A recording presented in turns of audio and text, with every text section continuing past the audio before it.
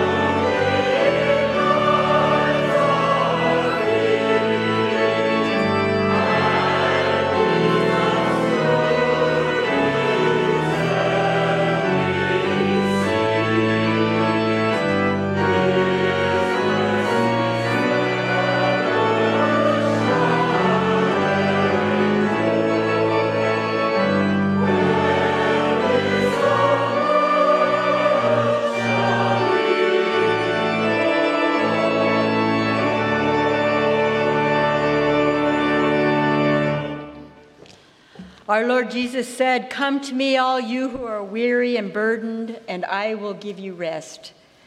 In confession, we are invited to lay down the burden that we carry and rest in Christ. Friends, let's confess together. Merciful God, you pardon all who truly repent and turn to you. We humbly confess our sins and ask for your mercy. We have not loved you with a pure heart, nor have we loved our neighbor as ourselves. We have not done justice, loved kindness, or walked humbly with you, our God. Have mercy on us, O God, in your loving kindness. In your great compassion, cleanse us from sin. Create in us a clean heart, O God, and renew a right spirit within us. Do not cast us from your presence or take your Holy Spirit from us. Restore to us the joy of your salvation and sustain us with your bountiful Spirit. In Jesus the Christ we pray. Amen. Jesus said, "Come to me, all you who are weary and burdened, and I will give you rest." And then he went on to say, "Take my yoke upon you and learn from me, For I am gentle and humble in heart, and you will find rest in your souls. For my yoke is easy and my burden is light. Transformation, the work of the Holy Spirit is at hand. Because, my friends, I declare to you in the name of Jesus Christ, we are forgiven. Thanks be to God.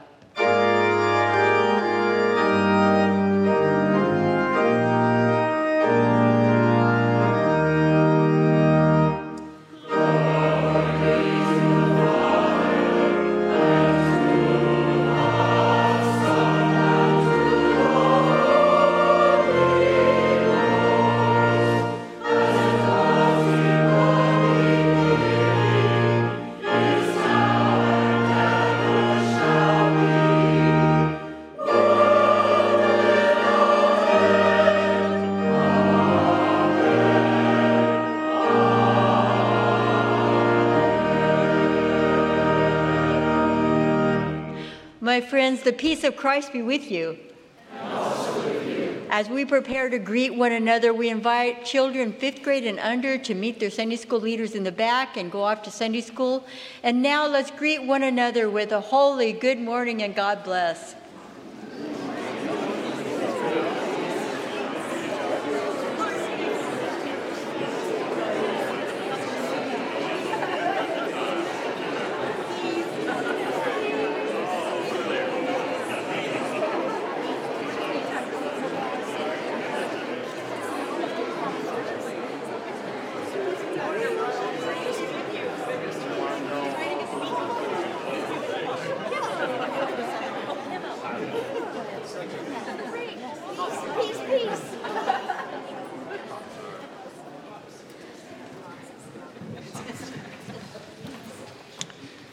It's always a wonderful thing to see the family getting along with itself and conversing about life these days, and that's a great thing.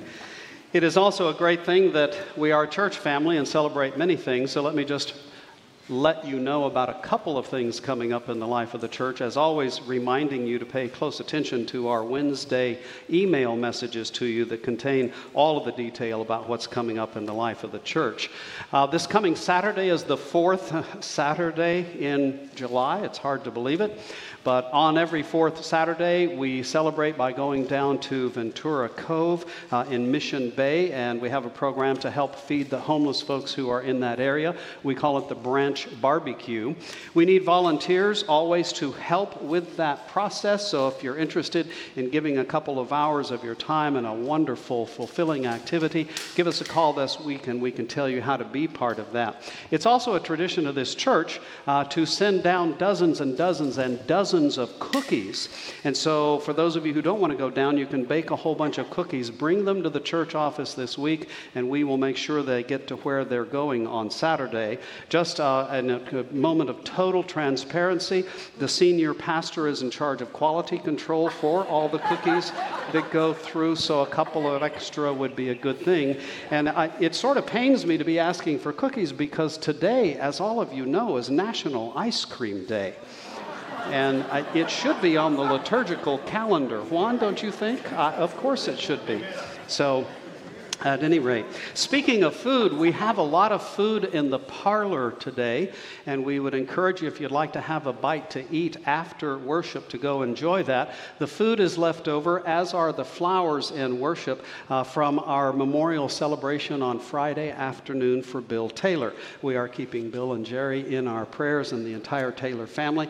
Also keeping in our prayers the family of Al Myers, whose service we had Friday morning at Miramar National Cemetery. So we're wrapping our arms around those two families. I need to mention that we are in the midst of the summer season, and that means we have our summer choir with us. These are not the regular people. The regular people know how to dress up in robes. These folks just kind of wander in from out of nowhere. No, if you would, it's so good to see all you guys here. So summer choir means you don't have to rehearse on Thursdays. You just come on Sunday mornings at 9:30, rehearse a piece, and then come in and celebrate that in worship. worship. As part of that tradition as well, a little bit later in the service after the choir sung, they're going to be leaving the sanctuary so that they can go out and sit among the congregation like normal folks and look at the front of my head rather than the back of my head. But just a little caveat, just because you get to go out early does not mean you get to the food in the parlor first.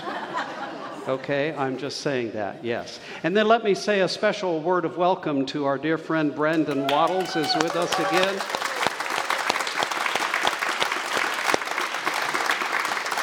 Brandon is one of the great accomplished composers of our era. We're privileged through his friendship with Juan and others to have him as part of our music ministry here. So, Brandon, thanks for being with us today. Good to see you, brother. I want to welcome forward another brother, Walter Lamb. Where are you? Walter, come on up. Walter is going to share with us about the ministry of the African Alliance for Assistance. And Walter, it's good to have you again with us today in worship. God bless you, brother. My dear friends, I bring you greetings from my fellow refugees that are spread all over the world. At the moment, as I speak with you, there are over 110 million refugees around the world. And on top of that, we have the largest displacement now in Europe since World War II.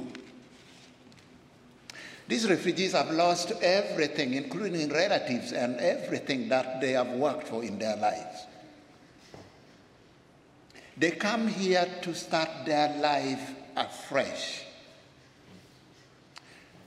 I want to thank you, members, and the leadership of the village church, for your prayers and support for these refugees that are coming here in San Diego County. Because of your support and prayers, Alliance has now resettled 1,971 refugees from Afghanistan. And because of your support and prayers, Alliance has also resettled 650 Ukrainian refugees that are coming out of Ukraine because of the illegal war that Russia has started on them. Because of your support and prayers as well, most of these refugees that we have brought in here right now have jobs and are gainfully employed.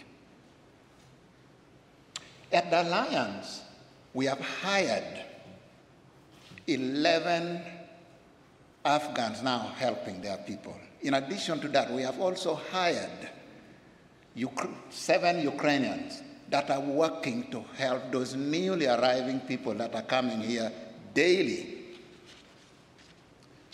I am so grateful to all of you, especially the leadership here, for designating Alliance to receive your Christmas in July collections.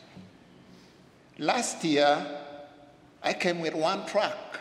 It was fully loaded and the extra stuff was kept in your classroom. I told Gresham this time that I will be bringing 2 trucks to take everything that you will be donating.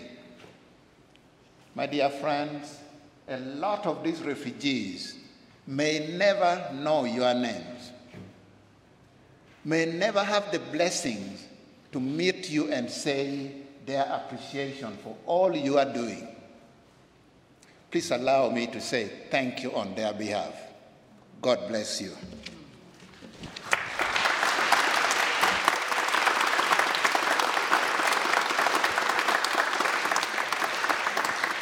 Let me just reiterate, next Sunday, bring all that furniture, all that clothing, all those things that you have in your house that you don't need anymore. Please feel free to bring all those bags of cash that are in your way as well. We will happily receive those things to support our partner, Walter, and all the folks at the African Alliance. Let's have a little prayer. God, we thank you for Walter and all those who have answered your call to reach out to those in need, especially those newcomers to our country. We remember that your people have gone to and fro across the world, sometimes by choice, sometimes not, but that still you are with us always. And we thank you for the privilege that we have of partnering together in ministry with Walter and others, and pray that it would be a blessing to all and a witness to the sign of your conquering love in the world. In Jesus we pray. Amen. Amen. God bless you, brother. Appreciate you. Thank you so much.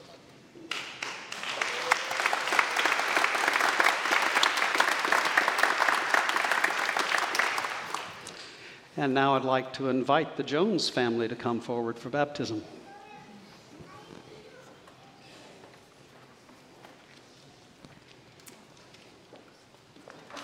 Do you have your mic?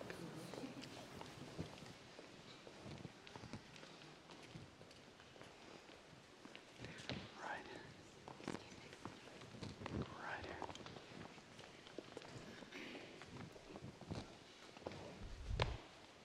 Hi, guys. You can stand there.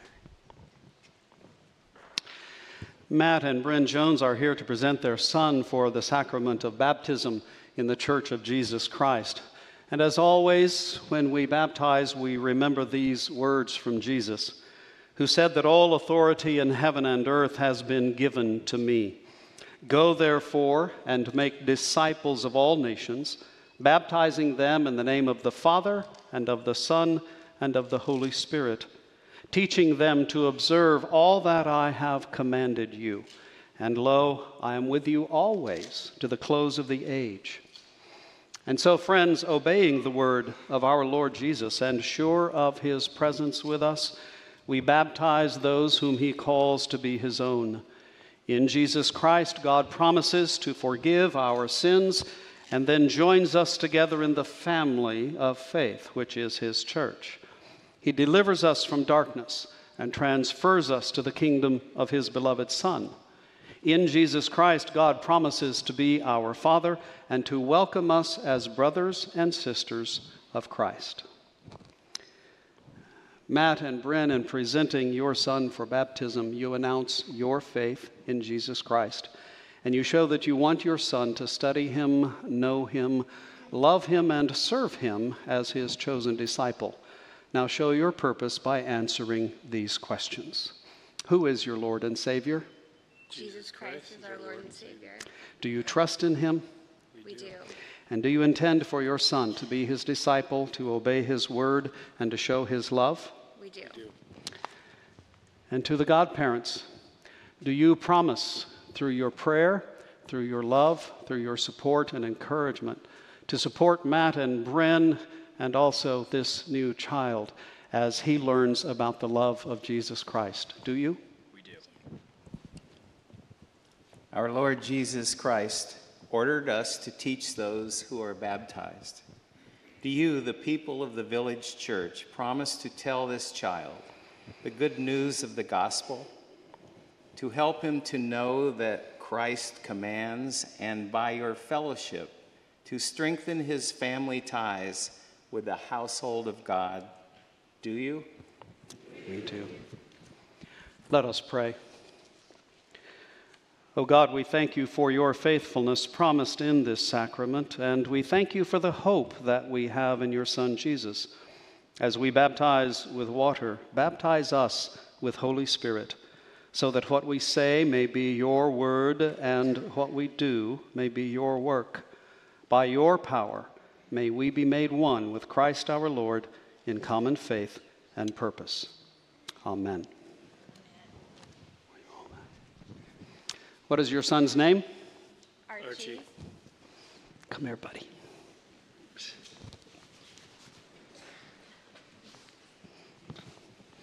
Archie, it is a pleasure to have you with us today. It is a joy to receive you into the family of faith. And as we receive you, I want to talk with you for just a moment about what we're doing with this water. This water reminds us that God's Spirit moved over the face of the waters to create the dry land as our earth. as our home. We remember that God delivered Hebrew slaves through the waters of the Red Sea to give them a new life. We remember that those same people dropped their binky as they were going through the Red Sea, but they got it back and they kept on going. Archie, this water represents for us life and new birth.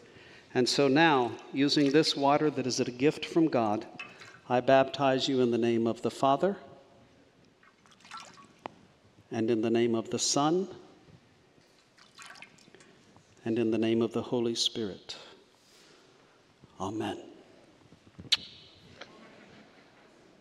Come with me, buddy.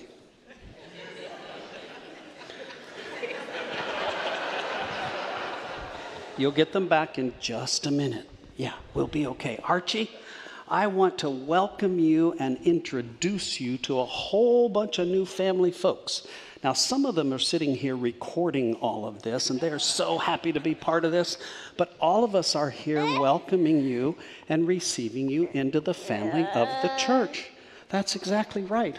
Someday you're going to get to watch these videos 8,000 times, and they're probably going to be shown at the rehearsal dinner right before you get married so as to embarrass you. But there's all kinds of ways in which you are going to learn about Jesus through all of this. All of these folks are happy to receive you and welcome you. We consider it a sacred privilege to do that. We're going to be praying for you and for your mom and dad and for your big sister Georgia as you grow in the life of faith. He's totally comfortable here in church. I know, that's a cool thing. Let's pray. God, we thank you so much for the gift of faith and life, for the gift of curious children, and for the gift of the family of faith that is the church. We thank you for blessing this child and ask and pray for your blessing upon him as he grows in faith in Jesus. We pray in his name. Amen. Okay, here we go. Let's see if we can extricate ourselves. This is good.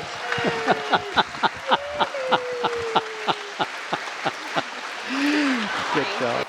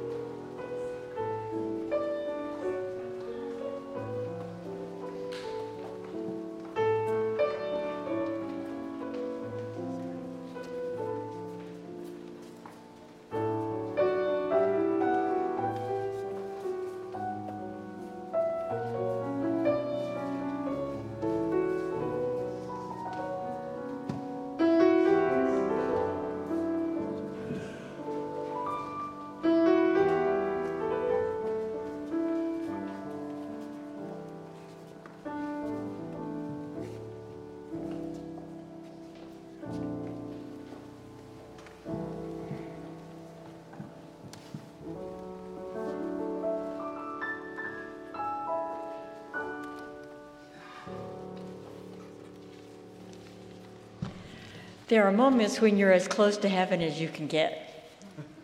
It's moments like that when all those voices come together and you are raised in praise and we feel it to the deepest part of ourselves. Isn't it good to be here together? So in that sense, we have come, we have been ministered to, and we minister to each other even as we sit together in this space. So I invite you now to enjoy what God has provided for us already, even as we go to God in prayer. Let's go to God. You, holy God, never cease to surprise, and you never cease to amaze, and honestly, you never cease to confound us. As soon as we're confident that we have at last figured out your divine system, we're confronted with a small man in a tree or a disdained woman at a well, and who is the most surprising theologian we could ever meet, or a Roman centurion who cuts to the heart of who you are with faith that really is beyond most of us. A fisherman entrusted with, well, the greatest story ever told, or a child with water dripping, newly welcomed into the family of faith. We thank you, O God, for being far greater than our imagining. We thank you that we cannot contain you with our minds, and we can't border your spirit within the bounds that we choose. You go where you choose. So blow wild and fierce, holy wind, and we will simply dance behind you, alert and watching for our cue to engage in the great human drama of lost sheep and found sheep, of mountain sermons with fishes and loaves, of miracles born from the mundane, of harvest and laborers, of unexpected people who slip into our purview in unexpected ways and leave us forever changed, with a song that comes so beautifully and slips into our presence, with the gospel moment by the side of the road. You are the breath that invites us to let go, to trust steadily in you, to hope unswervingly, to live vulnerably, and to love extravagantly. Because that is your way, and you are the way. Infinite God, we surrender to you today our fears for the future, our regrets from the past. We surrender to you today our worries over a troubled world, our concern for an ailing neighbor, our grief for the lost and the estranged, the dying and those left to live on. We surrender our fear, we surrender our apathy, and we surrender our exhaustion. Why do we surrender all of this to you? We surrender this to you, O God, so that we might carry less and walk further, so that we can serve you in tireless ways, with inspired energy for the world that you so deeply love and that you have called us to love. So help us to unfetter our lives so that we can walk into it whole and ready.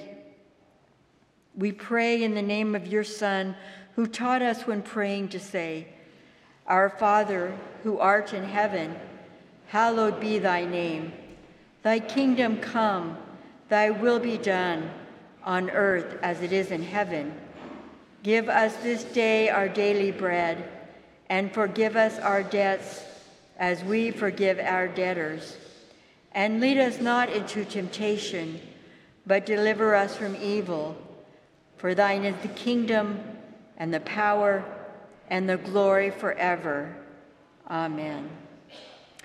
Friends, we have been blessed beyond measure. We have been given every good gift. Every resource that God has been given to us. So today, let's return with a cheerful heart our gifts and tithes and offerings for the upbuilding and the work of the kingdom.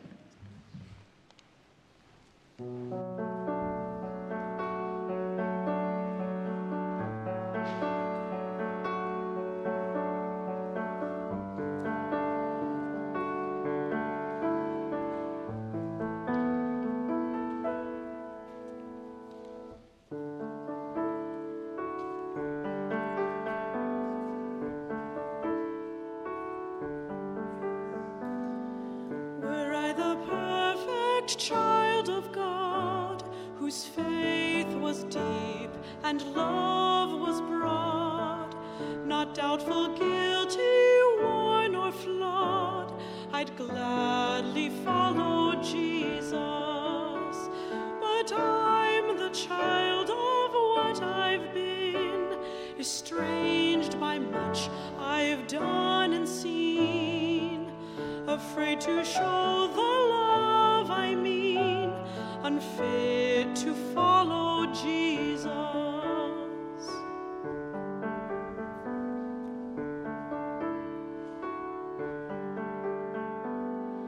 Yet God, who knows me first and last, who's seen my best, my worst, my past, has shown his love intense and vast by meeting me in Jesus.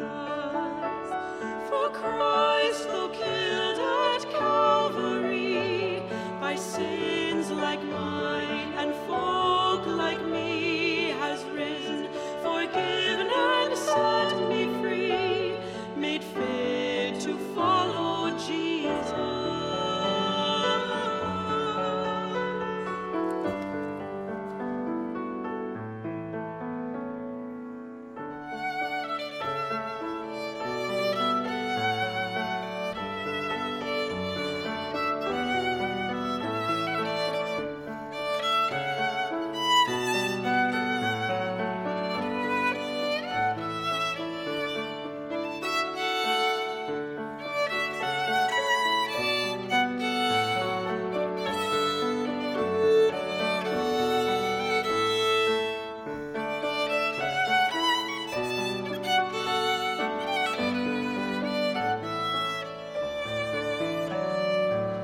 Then sprinkle water on my brow, as in this place I make my vow to own and love my Savior now, and give myself to Jesus.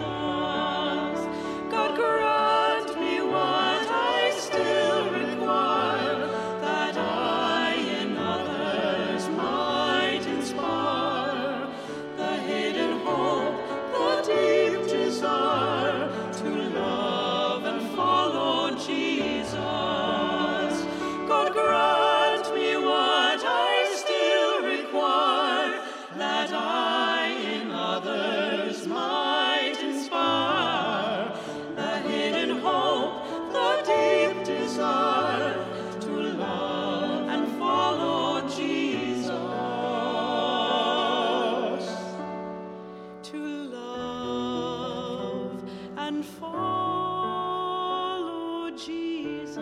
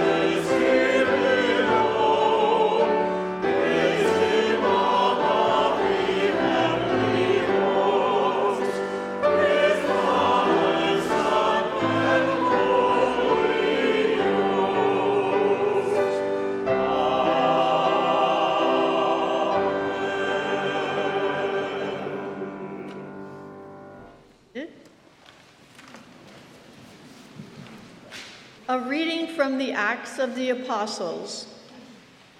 Then an angel of the Lord said to Philip, "Get up and go toward the south to the road that goes down to Jerusalem, to Gaza. This is a wilderness road." So he got up and went. Now there was an Ethiopian eunuch, a court official of the Candace, queen of the Ethiopians, in charge of her entire treasury. He had come to Jerusalem to worship and was returning home. Seated in his chariot, he was reading the prophet Isaiah. Then the Spirit said to Philip, "Go over to this chariot and join it." So Philip ran up to it and heard him reading the prophet Isaiah. He asked, "Do you understand what you are reading?" He replied, "How can I unless someone guides me?"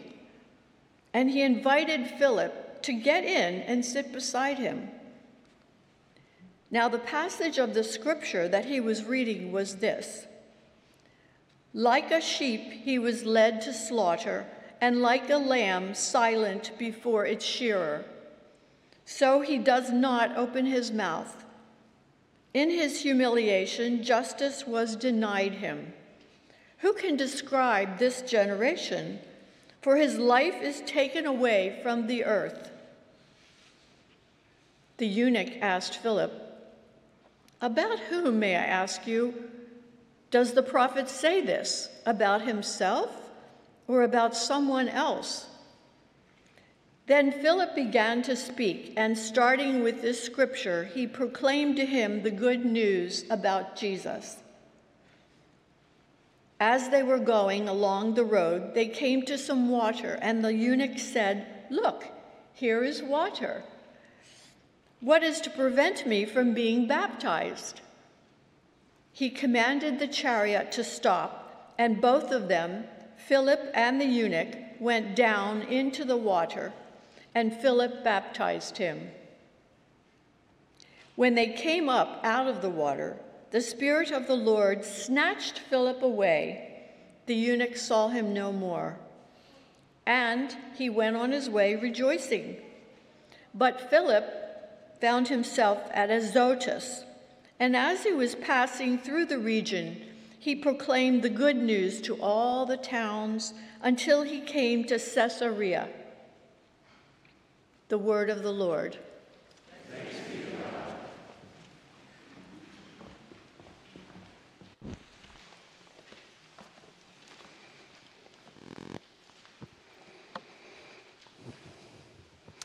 Why do we love baptisms so much? I don't know about you, but I love doing baptisms. Is it evident? I don't know, especially when the kids are good, it's wonderful.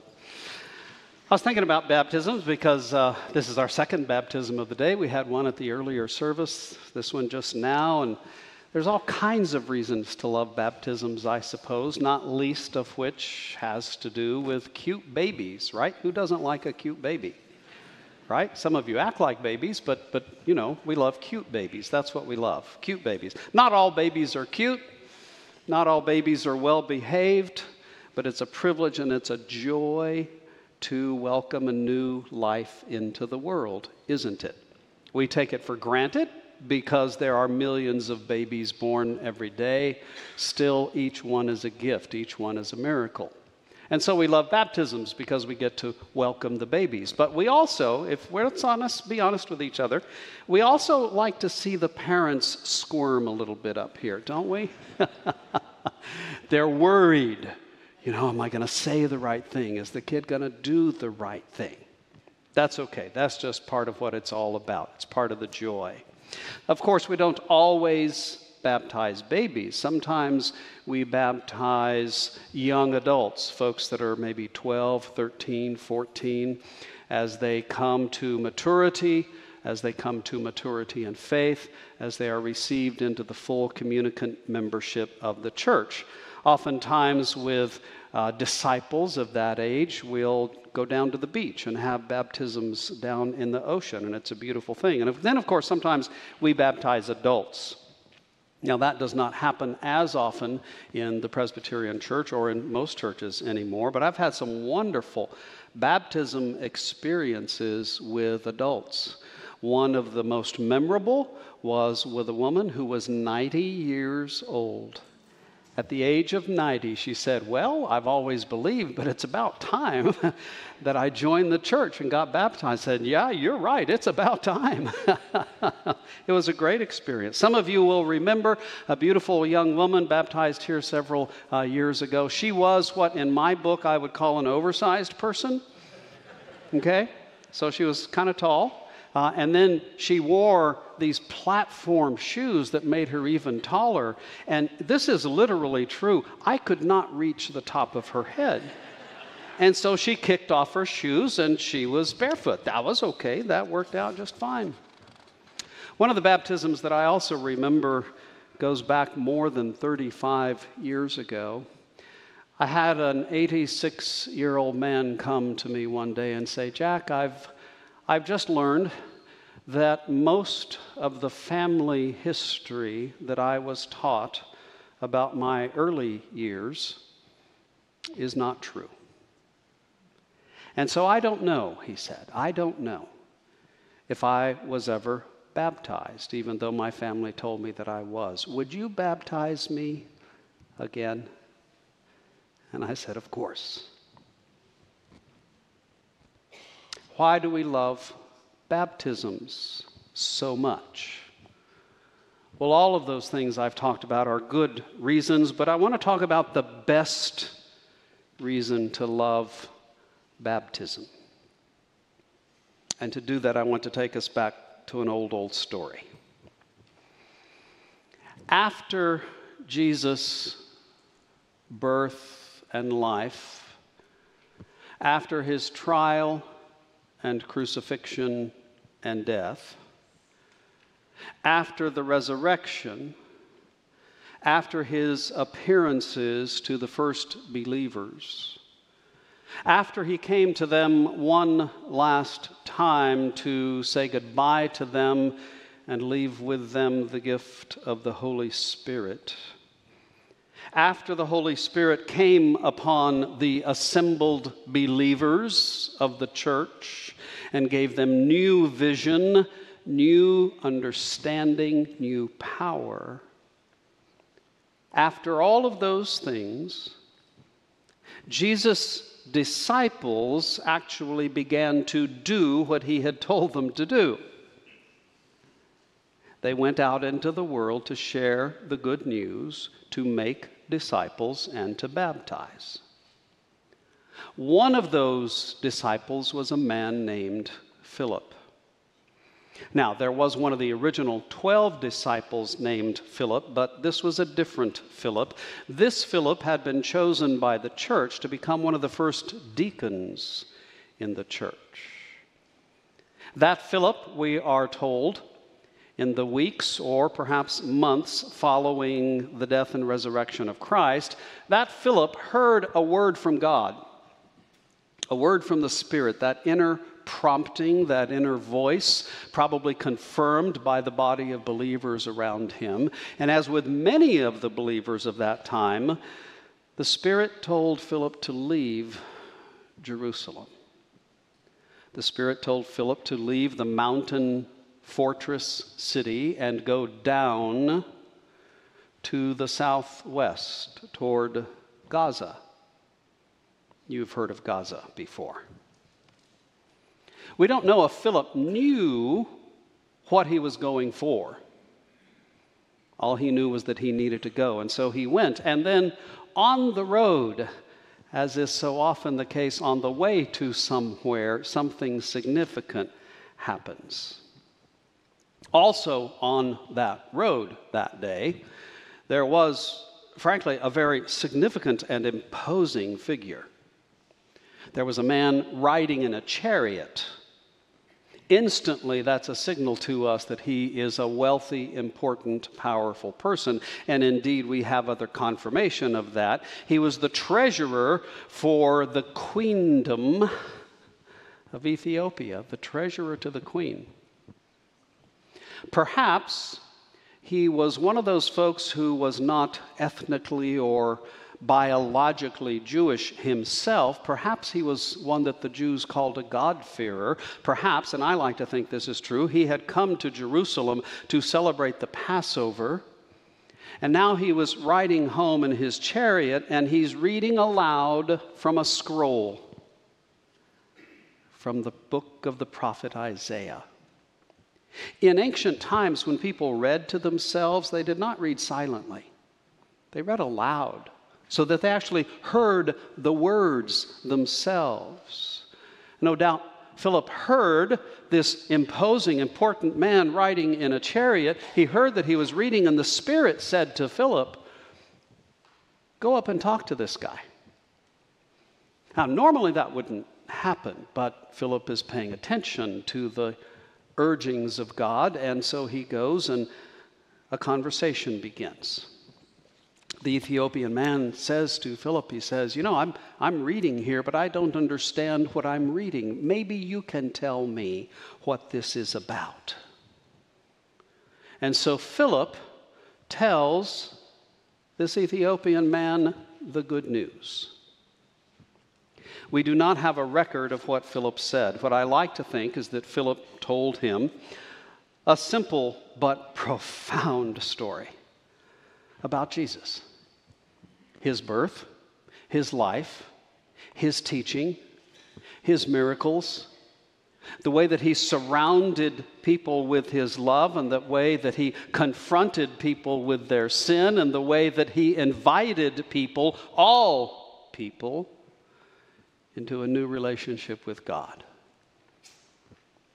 I'm quite certain that Philip shared with this man the story about what had just happened in Jerusalem, about Jesus' arrest and trial and crucifixion and death and burial in a tomb.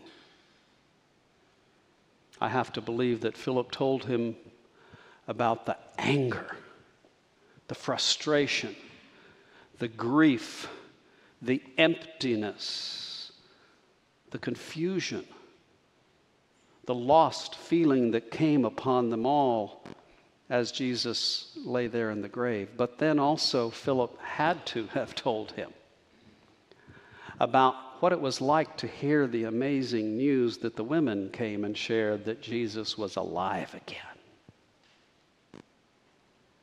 By this time, perhaps those early disciples had begun to glimpse a little bit more about who Jesus was and what was going on with Jesus. The Ethiopian man is reading from a section of Isaiah where Isaiah talks about the suffering servant of God. Is this suffering servant Isaiah? Is it someone else? Philip says, no, this suffering servant, the one who comes to die for us, is someone whom I knew, someone whom I now follow. And the man believed him. The man trusted the message. The Spirit was at work in his heart, as it was in the hearts of so many thousands and thousands in that time. And so the man says to Philip, I'd like to be baptized. What is to prevent me from being baptized? Now, if this had happened in the modern era, Philip would have said, you need to go home and ask your family when they can come and all be assembled together. And let's start sharing some emails with each other, and let's pick out a good date when everybody can be here. Right? And the Ethiopian man would have gone home and said, does this date work? And Philip would have said, no, that date doesn't work. How about this other date? They go back and forth for a while. And then Philip would have had to say to this man, he said, I need to get permission from the session of the village church to do this. It has to be officially sanctioned, and it has to be an ordained pastor who's going to do the baptism, blah, blah, blah, blah, blah. Baptisms are complicated things these days, right? But at that point, Philip simply says, there's nothing to prevent you from being baptized. And so they come upon a body of water. I don't know. Nobody knows. Was it the sea? Was it a river? Was it a lake? Was it just a puddle on the side of the road? Makes no difference. Philip baptizes the man, and then he goes on his way. Philip, we are told, goes on to Caesarea and then continues a life of serving and preaching and teaching. We know nothing. We don't even know this guy's name from Ethiopia. By tradition, and through later reports that are a couple of hundred years after the event itself, this man goes down into Ethiopia and shares the gospel message there with people. And people begin to follow Jesus. We don't know. That was one of the baptisms that is reported to us in the New Testament. But it helps us remember fundamentally what baptism is. Why do we love baptism so much? Well, here's the real reason. For all those other good reasons, there are other reasons, the best reasons that we love baptism. We love baptism because baptism is about the blessing of knowing the grace of God, of hearing the good news about Jesus' resurrection, of realizing that God will not let anything stand between us and Him, not death, not evil, not our own self-destructiveness. God won't let anything stand between us and Him. In baptism, our sin is washed away. Whatever keeps us away from God, God says it doesn't have to. I will count it as gone over and done. I will wash it away. In baptism, our old self-centered, self-worshiping self is dead and buried and gone, and then resurrected into a new life with Christ. Now, if you've always been Presbyterian, that little theological slant might be a little bit harder to understand because you've understood that baptism means only a few drops of water. We do come from a Scottish heritage, after all, and so we don't want to be too lavish and extravagant with the water, right? If you come from a Baptist heritage, you just dunk them all the way in. You bury a person, and then they are resurrected up out of the water. We are dead to sin and alive to all that is good.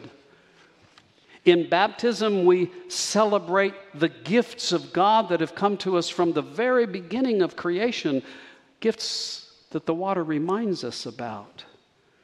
Now, Archie was paying attention a few moments ago. I hope the rest of you were paying attention when I talked about the fact that the water represents for us the waters of creation, the waters of chaos, the waters over which God's Spirit moves to create land and give us a home.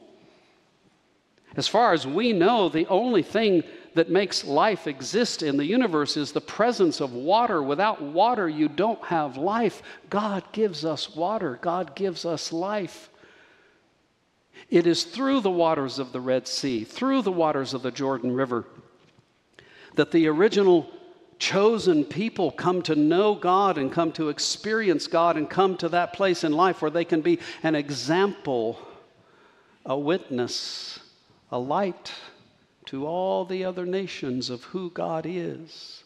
Baptism is therefore a reception into a new community of faith, a new family of faith. Baptism creates for us a new identity, not the old folks who are moving away from God, but the new brothers and sisters in faith, brothers and sisters of Christ, brothers and sisters with each other, who are welcomed and received into a family. Now, when we baptize an adult, we hope that that adult understands what they're doing, and we believe that the adult does, that they're making a profession of faith. When we baptize a child too young to know yet what that's about, still the child knows whether or not he's loved. And then it's up to us to teach the child. You know, the Ethiopian guy, he required someone to teach him about who Jesus was, and we all do. That's the promise we've made. I'm holding all of us to that promise. I've been doing that for 25 years. We are now baptizing the children of those whom I was here to baptize 25 years ago. We make the promise to teach, Because every important lesson that we teach to our children is a lesson that hopefully they learn, and there is no more important lesson than teaching them about the love of God in Christ. There's a place for everyone in baptism, including those of us who are already baptized. Raise your hand in your heart about whether or not you are baptized. If you are baptized, then you are part of every baptism that occurs thereafter. As you remember your baptism, as you remember the fact that you are someone whom God has called and claimed to be his own, you are someone whom God has welcomed into a family of faith, you are someone to whom God has given the challenge and the joy and the work of bringing God's justice, God's righteousness, God's love to bear in everything that you do. You need not worry about death. You need not worry about evil. You need not worry about your own sin. You just need to get busy following Jesus and following God. I hope you know more about why I love baptism and about why you can love baptism. And someday if you encounter someone riding along in their chariot who wants to know more, you can tell them. Amen.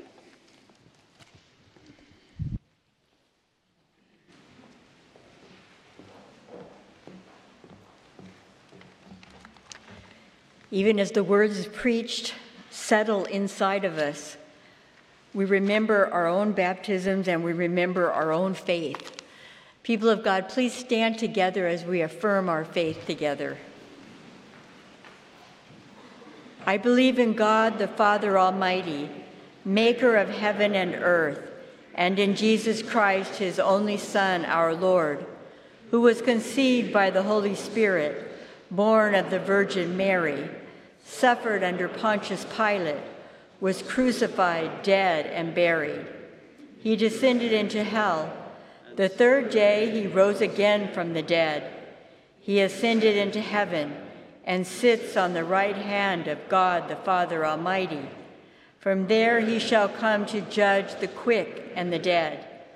I believe in the Holy Spirit, the Holy Catholic Church, the communion of saints, the forgiveness of sins, the resurrection of the body, and the life everlasting. Amen.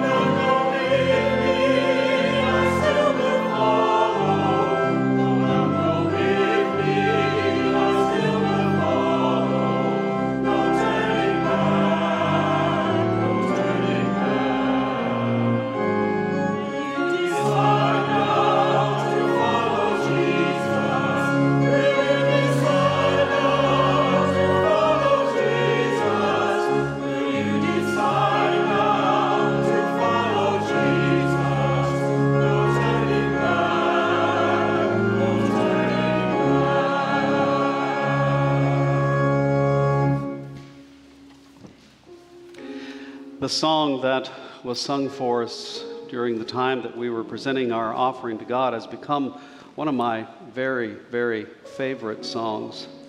Partly because of that line that I hope you heard, but I want to be sure you hear it again so that you take it home with you today. Then sprinkle water on my brow, as in this place I make my vow to own and love my Savior now and give myself to Jesus. May there be no turning back for any of us as we follow along that pathway, that road that maybe doesn't lead to Gaza, but wherever it's leading us, the road on which we're following Jesus. If you'd like to learn more about that, if you want to commit yourself to that and dedicate yourself to that, and you haven't done that yet, give me a call this week. I would love to visit with you, and I would love someday to baptize you. If you're already baptized, remember your baptism and go out and live like the beautiful, joyful, powerful person that God made for you to be, to bring His righteousness into the world. Now may the grace of our Lord Jesus Christ, the love of God, and the fellowship of the Holy Spirit be with you this day and forever. Let God's people say together, Amen.